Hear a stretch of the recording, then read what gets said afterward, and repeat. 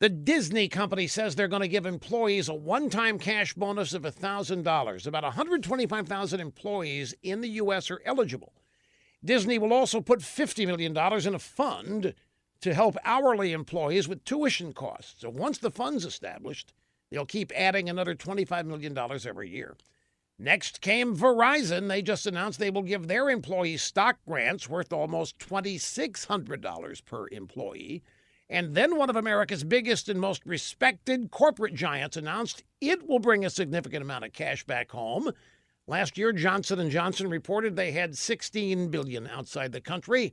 With high corporate tax rates, it didn't make any sense for them to bring the money back until now. In a conference call with analysts, Johnson & Johnson said it's time. Under the new Trump tax law, the corporation will bring $12 billion of that cash home immediately.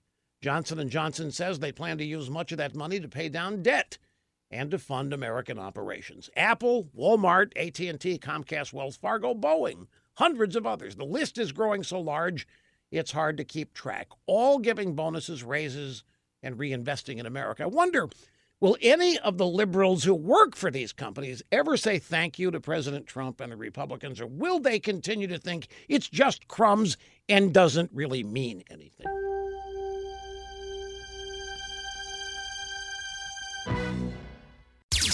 With Rush 24/7, you never have to miss one word of the Rush Limbaugh Show. And now, new yearly members get Rush's exclusive tumbler.